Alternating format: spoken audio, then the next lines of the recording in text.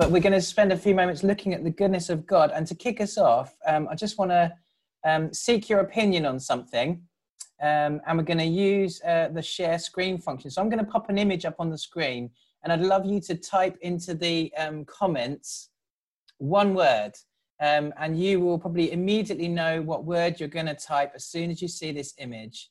So here it comes. Here you go. Do you love or hate? Let's see who are the lovers and who are the haters amongst us. Okay, so the chats are coming in. Let's have a look. What have we got? We've got love, love, love, yuck, hate, hate. Good morning, everyone. Okay, love, love. Mainly loves, actually. But there is a bit of a split decision out there. Hate, hate, hate, hate. That's funny. Okay, it seems like we can't decide. But that was a kind of a little bit of fun, but also it kind of does tenuously relate to what I want to talk about this morning. Well, okay, it is still the morning.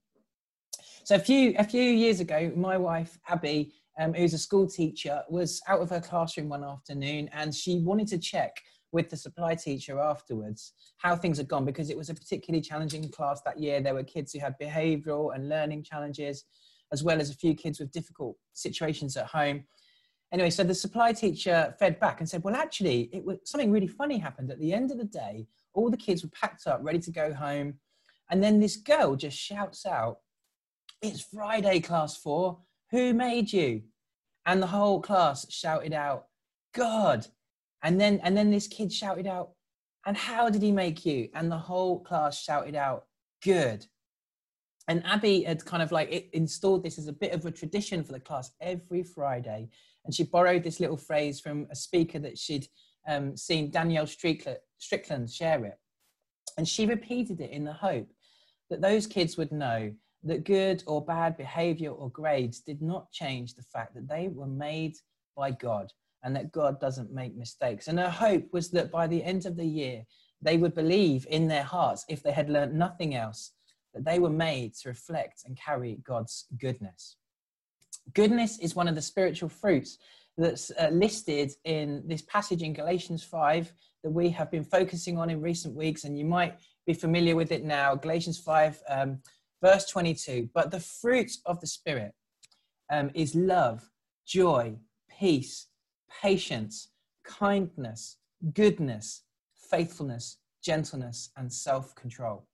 And one thing that we've been emphasizing, I've been looking at this passage, is that all of these virtues, these fruits, they aren't things that we can kind of like summon up in our own strength. They are things that grow in us through the Holy Spirit, and they bear on us like fruit so that we can share those qualities with the world.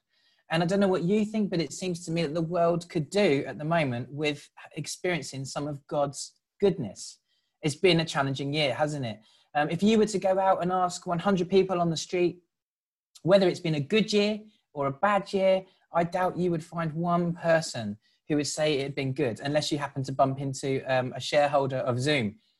In 6 months, our sense of confidence in the economy, in science, in our health has been shaken by this virus. And in terms of our confidence in the morality and sort of sense of justice in the world, that's also been shaken and fractured by this global outcry over racial injustice. And as we look to the next sort of 6 months of 2020, it looks like there are more trials to come. It seems there's likely a recession on the horizon, job insecurity, the potential of a second wave of the virus, and all of the mental and emotional strain. And so, there's a lot to be concerned about. And so it's a time where there is really a bit of a crunch for us as a church, and the church in the world. We face this question: how are we going to respond to this adversity? In the midst of this adversity, are we going to sort of question the goodness of God with the rest of the world? Or are we going to share the goodness of God with the rest of the world? In Ephesians chapter 2, it says, "For we are God's handiwork, created in Christ Jesus to do good works, to share his goodness, which God prepared," it says, "in advance for us to do." He has prepared in advance good works for us to do these next few months. And as followers of Jesus, we're best placed to do that because we know what goodness looks like. We've experienced it in the person of God, and he has designed us, he has made us to reflect his goodness and share it. And sometimes I think we need reminding, perhaps, I know I do, that we have a message and we have a goodness inside of us that's worth sharing with the world. I was reminded of that just this week at small group. We were sharing a little bit how we were doing at the moment, and different people were basically sharing the challenges that they've been experiencing during this time, until one of the ladies in our group, this lady, she's just done Alpha. She's recently discovered faith in Jesus. And she said, well, actually for me, I'm loving this time because all of this is new to me. I've just discovered Jesus. I've just discovered what it's like to be around other Christians. And she's like, actually, I'm buzzing right now. She has discovered during this time that if you want to know and experience goodness, get to know God, because as we all know, God is good. You know, there's this kind of idea or this story in our culture that goodness is something that humans get to define and decide between us, that morality is something that we are kind of evolving as creatures. And I don't know about you, but that doesn't seem so realistic to me when we can't even agree whether Marmite is a good or a bad thing. But the Bible presents a different idea to us. The Bible presents us the idea that goodness isn't something that we as humans have to try and define. Morality isn't something that we evolve. Goodness is an objective, unchanging reality that is defined and embodied in the person of God. And I could probably spend, the next hour listing Bible verse after Bible verse, talking about God's goodness. But I just want to focus on one story in the book of Exodus. It happened at a point in the story of the Israelites where they had just experienced a year that made 2020 look like a pleasure cruise. They had just scraped their way out of slavery. They'd narrowly escaped being slaughtered by the Egyptian army. They'd come through all the plagues. And now they were living in the desert as refugees in tents without any apparent sort of means of feeding themselves. And they had hoped that they would leave Egypt and be in the promised land within a couple of days.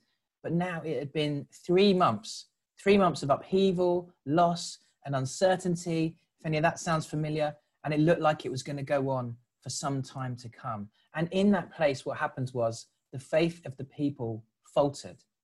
In chapter 19, Moses, we read, he climbed up Mount Sinai to go and meet with the Lord. But then he didn't come down for another 12 chapters or 40 days, if you're counting. And meanwhile, the people were left down at the foot of the mountain waiting and wondering, like, what's happened here? Has Moses gone up there and found nothing but clouds?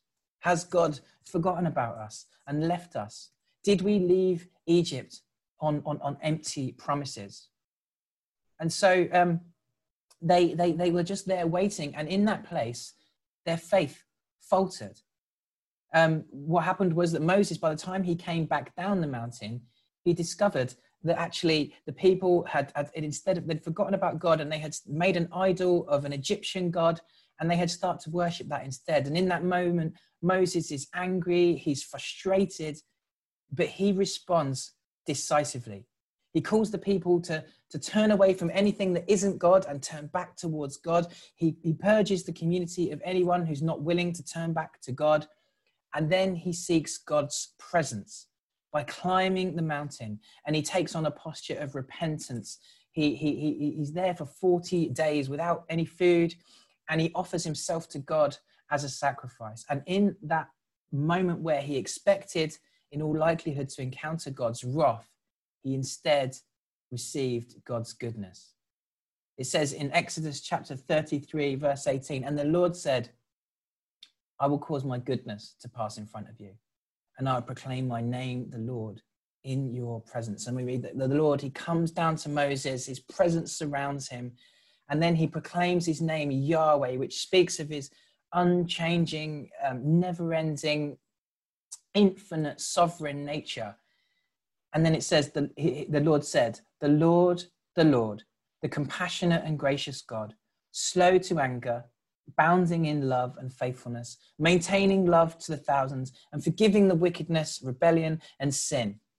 In that moment, God reveals his goodness by revealing himself. Or I could say he reveals himself by revealing his goodness, because he's saying these two things are the same. I am good, and good is God. And then he continues, chapter 34, verse 5, God continues, yet he does not leave the guilty unpunished. He punishes the children and their children for the sin of the parents to the third and fourth generation.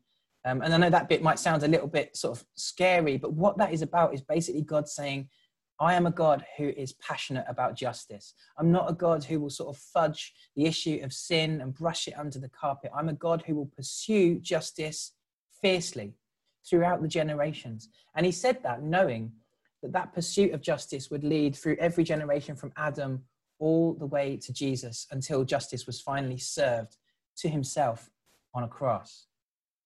So there in the midst of this kind of adversity and trial, against the backdrop of the people's faith failing, Moses encounters God's goodness. And the story tells us that when he came back down the mountain, his face was glowing. People were like, Moses, your face is glowing. He didn't realize, but his face was shining because he had encountered the goodness of God and people could see it on him. Now, for us today, when we encounter God's goodness, our faces don't necessarily literally shine, but there's no mistake that people can see it on us and in us. And they can take it and taste it from us, like in the same way that they would pick a good piece of fruit from a tree, because the Holy Spirit, he grows that goodness in us and yields it as fruit to be shared with the world. So going back to that question I asked a moment ago, I know for me that I want to spend the rest of this year sharing God's goodness with the people around me, not questioning it with the rest of the world. But my capacity to do that hinges on whether I have first encountered God's goodness. And, just picking up on one of those questions that somebody asked earlier, how can we stay close to God in this time? Thanks to Jesus, we don't have to climb a mountain like Moses did to encounter God and to experience his goodness. Because of Jesus, he has broken down the barrier so that all of us can come to him. We can experience his presence. We can encounter his goodness. And we don't have to climb a mountain. We don't even have to climb the stairs to the attic room like Debbie does to encounter God. All we have to do is do what Moses did, to come to him in a posture of humility and repentance like Moses did. We need to seek his presence. We need to turn away from all that is not God and turn towards God. And we need to ask for him to bless us and reveal to him his goodness. And so I know that we're all kind of in different places at this moment, but that's what we're going to make some time to do now. I just encourage you, wherever you're at, perhaps just close your eyes and picture yourself approaching the Lord. If there are things in this moment that you need to sort of turn away from and turn towards, to turn to God, if there are things that perhaps even in the last few days you need to repent of, then just take a moment to do that and come to him in a posture of humility and ask him to show you his goodness. And the Holy Spirit, he's with us right now. He will do this. The Holy Spirit will come. So thank you, Holy Spirit, for your presence. And we pray, Lord, that you would just come now. Holy Spirit, show us your goodness. Come, Holy Spirit. And let's just wait together for a moment in his presence now.